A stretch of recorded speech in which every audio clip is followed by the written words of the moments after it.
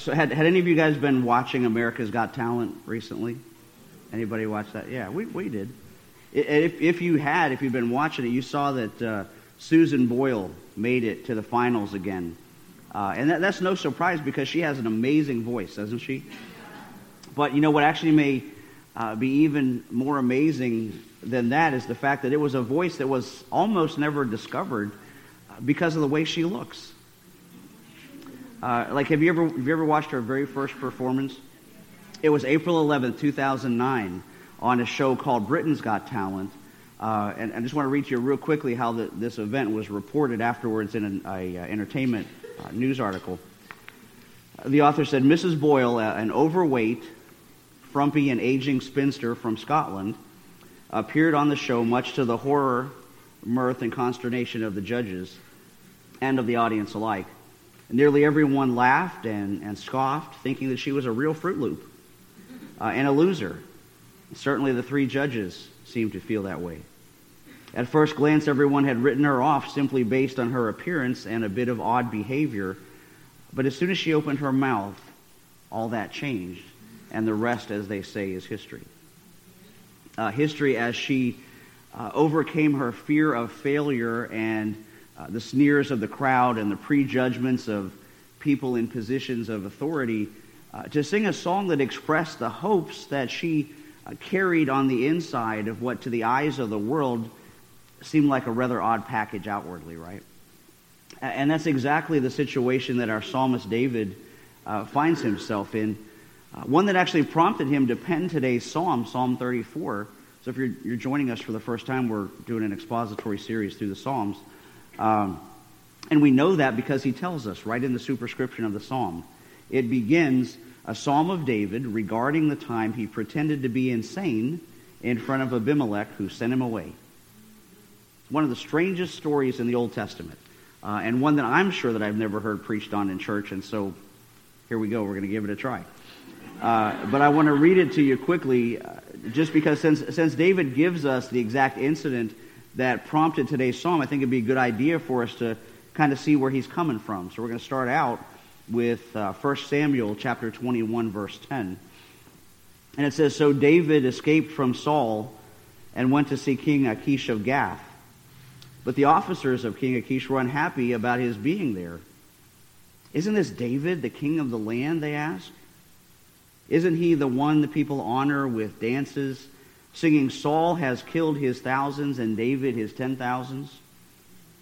David heard these comments, and he was very afraid of what King Achish of Gath might do to him, so he pretended to be insane, scratching on the doors and drooling down his beard. Finally, King Achish said to his men, Must you bring me a madman? We already have enough of them around here. Why should I let someone like this be my guest? And so David left Gath and escaped to the cave of Adullam. Soon his brothers and all of his other relatives joined him there. And then others began coming, men who were in trouble or in debt or who were just discontented, until David was the captain of about 400 men. Kind of a different story, huh?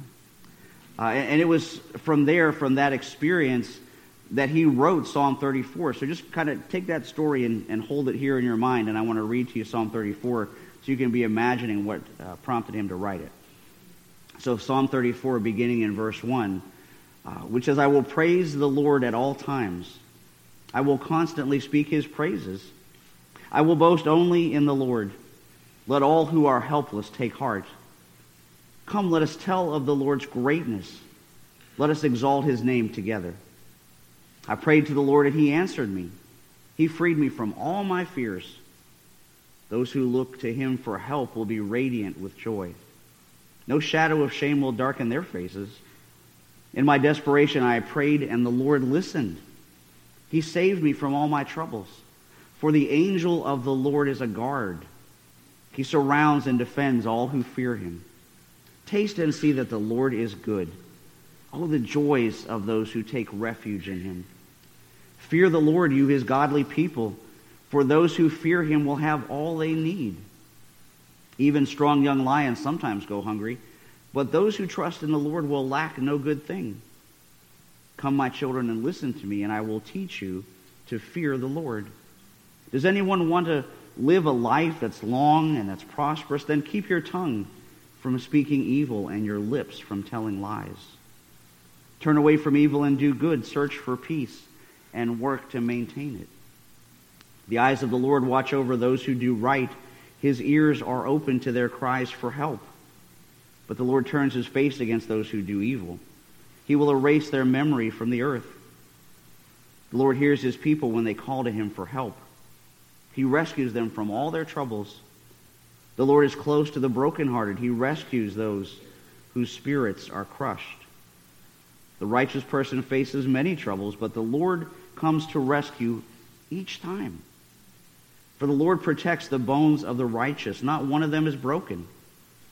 Calamity will surely destroy the wicked, and those who hate the righteous will be punished. But the Lord will redeem those who serve him. No one who takes refuge in him will be condemned. Amen. So we saw the context of the writing of this psalm, that David was running from King Saul, and you'll remember as a young man he had been pulled from his father's sheepfold and anointed as king over Israel. The only problem with that scenario was that Saul was still technically king of Israel, and so quite naturally Saul became jealous of David. And in a couple of his fits of jealousy, he tried to kill David. So poor David had to run for his life. Except when you're somebody like him that's not just nationally but internationally famous, where do you hide? Right? So he decides he's got to leave the country. And if you were looking at a map, kind of the closest border crossing out was for him to go into Philistia, the home of the Philistines. And you remember the Philistines, right? The arch enemies of Israel, the homeland of Goliath, the giant, right? Goliath, the giant, who had been the Philistines' greatest champion, and who, by the way, David had just killed not so very long ago. And just like that, David's life went from crazy to even a little crazier. So David comes to the city of Gath, and he meets Abimelech Achish. Now Abimelech, if you notice, it says Abimelech in the psalm, it says Achish in the scripture text. Abimelech is just a title like Pharaoh or Caesar. So he runs into King Achish, and some of the king's servants say, hey, king, do you see that guy over there? That guy's David from Israel. Maybe you heard the song that they wrote about him. It goes like this: Saul has killed his thousands, but David his 10,000s. And of course, when David hears his theme song, right, he knows the jig is up. He realizes that he's been recognized, and he gets scared. So scared that he gets a little crazy. And whether it was partially real or completely play acting, he pretended to be insane. So insane that the king of Philistia says to his courtiers around him, with David standing there drooling and picking at the woodwork, fellas, was there a shortage of crazy people in the land I didn't know about? And so you thought you'd import me one from Israel? Don't you think I've got enough of them as it is without adding another one? Get him out of here. And so David was kind of sent packing with nobody much caring where he went as long as it was away. Pretty crazy, right? And so in the midst of all that crazy, we have to kind of ask ourselves the question, what was David thinking when he penned Psalm 34? And even more importantly, what message is the Holy Spirit revealing through David to us, sitting here about 3,000 some years later? And honestly, there's a lot of ways to look at this psalm, but the one way that really resonated with me that I'm going to share with you is that if you take this psalm and you kind of read it over a couple of times, two themes start to emerge out of it. Two themes that really shape all of our lives if we think about them honestly. And one is fear, and one is desire. Fear and desire. And kind of a lot of decisions get made between those two rails, don't they? Between what we fear most and what we most desire. And I don't mean in a weird kind of Sigmund Freud way where we try to psychoanalyze all of our actions. No, I'm talking about in the best traditions of biblical wisdom literature that was laid down long before the psychiatric industry began. Because the point that I believe that David is trying to make in today's psalm is to say that, our lives are not primarily about our behavior or our vocation or our public perception in the eyes of others, but it's really about whether or not we're growing in grace and becoming increasingly transformed into the image of the one who made us, the one who called us to himself. And that he does that by bringing us the promise of a Savior, the promise of a Messiah. The one that, if you were looking carefully, David actually wrote about in verses 6 and 7. Because when David realized that he'd been delivered out of the hands of all of his enemies, he said in verse 6 today, "In my desperation I prayed, and the Lord listened. He saved me from all my troubles." And this is the one that I'm getting to, verse 7. "For the angel of the Lord is a guard. He surrounds and defends all who fear him." And you notice the verse didn't say it was an angel of the Lord, but the angel of the Lord, right? Not an, but the. It was the angel of the Lord, the messenger of God's personal presence, the bringer of salvation, the one that we know as Jesus Christ. Because ultimately, he is the only one who can fulfill our deepest desires and cure our crazy and calm our fears, right? Kind of like it says in that great hymn by Charles Wesley, Jesus, the name that calms our fears, that bids our sorrows cease. 'Tis music to the sinner's ears, 'tis life and health and peace. Hear him, ye deaf, give praise, ye dumb, your loosened tongues employ. You blind, behold your Savior, come and leap, ye lame, for joy. He breaks the power of reigning sin. He sets the prisoner free. His blood can make the foulest clean. His blood availed for me. And isn't that really what we all desire, for our sorrows to cease and our infirmities to be relieved and our lives to be really transformed? I mean, not just superficially like those photos that you see of celebrities in magazines that have been photoshopped beyond all reality, but truly and deeply, because, that's what God desired for David, and it's what he desires for us too. That's why the Apostle Paul tells us in Romans 12, he says, "I appeal to you, therefore, brothers, by the mercies of God, to present your bodies as a living sacrifice, holy and acceptable to God, which is your spiritual worship. Do not be conformed to this world, but be transformed by the renewing of your mind, that by testing you may discern what is the will of God, what is good and acceptable and perfect." You see, he's telling us that God intends that we will slowly but surely be transformed from the crazy, chaotic image of this world and into the image of Christ. But, it doesn't happen overnight, does it? And it won't happen by accident. And it cannot happen without the work of the Holy Spirit, who takes our worldly hearts of stone and softens them so that we'll begin to fear the consequences of our sins and see our need for salvation and begin to develop a holy desire to live in the revealed presence of Jesus Christ. And just to give you kind of an illustration of that, for you history buffs out there, you remember that in 1501, a 26-year-old sculptor named Michelangelo was offered a considerable sum of money to produce something worthwhile from this enormous block of marble that had gained the nickname of the Giant. And as he began his work, he saw there was this major flaw near the bottom corner that had really stymied other sculptors before him that had looked at it, including, it said, Leonardo da Vinci. And so he studied the block and he looked at it, and then all at once, in a flash of inspiration, he decided to turn that damaged bit of marble into the likeness of a broken tree stump that would support the right leg of the figure that he had in mind to make. And the rest of the block he worked on, some scholars say 2.5 years, some say 4. But either way, when he was finished, he produced the incomparable work called David.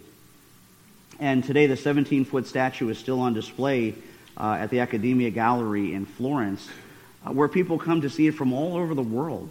It's one of the greatest works of art ever produced. It's actually been said that there is no statue more perfect. And how did he do it? Well, here's the answer in his own words. He said, I had only to hew away rough spots that imprisoned the lovely vision to reveal it to the eyes of others as my eyes saw it. So basically he's saying I just chipped away everything that didn't look like David. Right? Just chipped away everything that didn't look like David. But now apply that to our spiritual lives, right? Because aren't we all a work in progress? Right? I mean, we're not finished. We're not perfected. We're not glorified. Our lives are messy. Our emotions get crazy at times. And it's because, like David, the statue, and David, the king in the story, we're all still under construction. But thankfully, God never stops working on us because there's so much work that still needs to be done.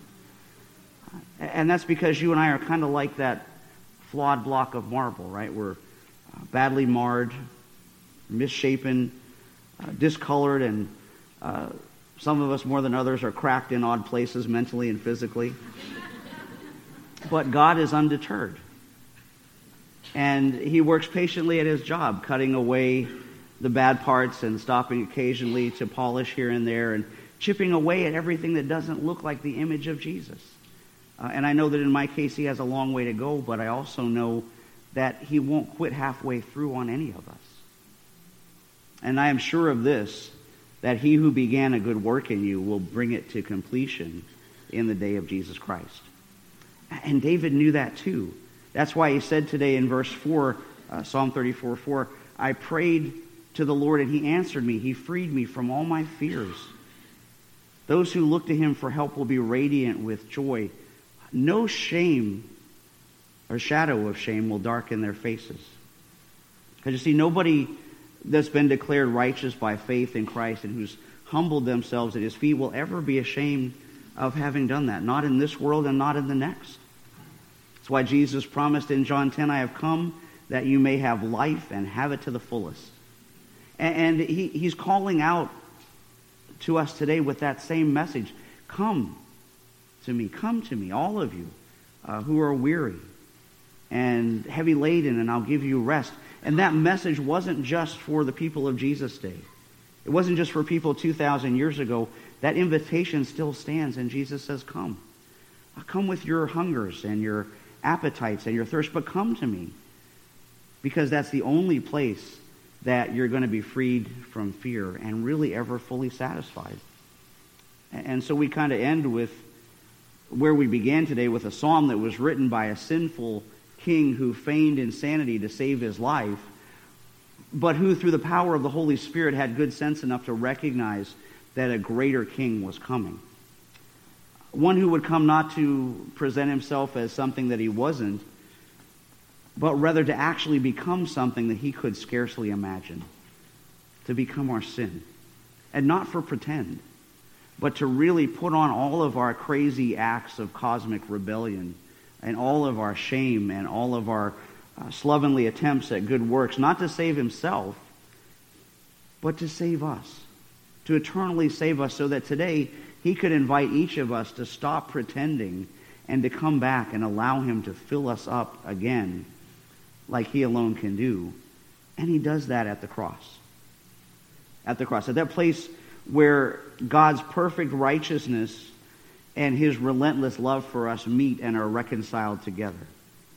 At the cross where God's justice was perfectly administered and his mercy publicly put on display. When God himself took the punishment meant for the guilty, meant for us, meant for me. As 2 Corinthians 5:21 says, for he, God, made him, Christ, to be sin for us who knew no sin, that we might be made the righteousness of God in him. When in that moment on the cross that Jesus cried out, my God, why have you forsaken me? And in those awful moments when Jesus was experiencing the very definition of hell, of abandonment and separation from the Father, as God placed all of the sins of the world on him. All of the sins from that first fall in the garden to the murder of Abel, to the atrocities of war, to the violence and corruptions in our streets and in our government, all the way down to the little white lie maybe you told when you walked into church today. Jesus took them all. But praise God, that's not the end of the story. Because just like his ancestor David, Jesus trusted his fate into the hands of the Father. He said, "Into your hands I commit my spirit." And he was claiming that promise that David had prophesied today in Psalm 34:17, that the Lord hears his people when they call to him for help. He rescues them from all their troubles. The Lord is close to the brokenhearted. He rescues those who are crushed in spirit. The righteous person faces many troubles, but the Lord comes to the rescue each time. For the Lord protects the bones of the righteous, and not one of them is broken. You see, over and over again, Psalm 34 speaks to us of God delivering and hearing and rescuing. But then it gives us this great little messianic line in verse 20. This verse, "For the Lord protects the bones of the righteous, not one of them is broken." He didn't say the bones of righteous people or the bones of righteous ones, but the bones of the righteous one. And you know, of course, that's referring to our Lord. In fact, the Apostle John quotes that verse in a line in his gospel in chapter 19. I'm going to share that section with you briefly, beginning with verse 31. And John writes, "Since it was the day of preparation, and so that bodies would not remain on the cross on the Sabbath, for this Sabbath was a high day, the Jews asked Pilate that their legs might be broken and that they might be taken away. So the soldiers came and broke the legs of the first and of the other who had been crucified with him. But when they came to Jesus and saw that he was already dead, they did not break his legs. But one of the soldiers pierced his side with a spear, and at once there came out blood and water. He who saw it is borne witness, and his testimony is true, and he knows he's telling the truth, that you also may believe. For these things took place that the scripture might be fulfilled. Not one of his bones will be broken." So just imagine the scene in your mind, right? It's a busy Passover weekend. There are places to go and things to do. And so with a desire to hasten the death of these criminals, the Roman soldiers break the legs of the two thieves at Calvary. But when they come to Jesus and realizing that he is already dead, they do what Roman executioners know how to do with precision. They drove a spear through his ribs and into his chest cavity to assure that he was in fact dead. And on finding that he was, there was no reason to beat up his body any further. So not one of his bones were broken. And as crazy as that sounds in that little detail, John said these things took place that Scripture might be fulfilled. The Scripture about a perfect, unspoiled Lamb of God who came to take away the sin of the world. That's our whole message. The message that oftentimes makes believers look like fools for Christ in the eyes of the world. But that's why Paul tells us in 2 Corinthians verse 3, if it seems we're crazy, it's to bring glory to God. And if we're in our right minds, it's for your benefit. Either way, Christ's love controls us. Since we believe that Christ died for all, we also believe that we have all died to our old life. He died for everyone so that those who receive his new life will no longer live for themselves. Instead, they'll live for Christ. Christ who died and was raised for them, so we have stopped evaluating others from a human point of view. At one time, we thought of Christ merely from a human point of view. But oh, how differently we know him now. And this means that anyone who belongs to Christ has become a new person. The old life is gone and a new life has begun. And all of this is a gift from God who brought us back to himself through Christ. And God has given us this task of reconciling people to him. For God was in Christ reconciling the world to himself, no longer counting people's sins against them. And he gave us this wonderful message of reconciliation. So we are Christ's ambassadors. God is making his appeal through us. We speak for Christ when we plead, come back to God. Brothers and sisters, come back to God. That's our message. Be reconciled to God. So that when the craziness of this world comes to an end, whether it's at our death or when the Lord comes back, we can pray in those words of Psalm 34, taste and see that the Lord is good. Oh, the joy of those who take refuge in him. Not just in this world, but forever. Amen? Let's pray together.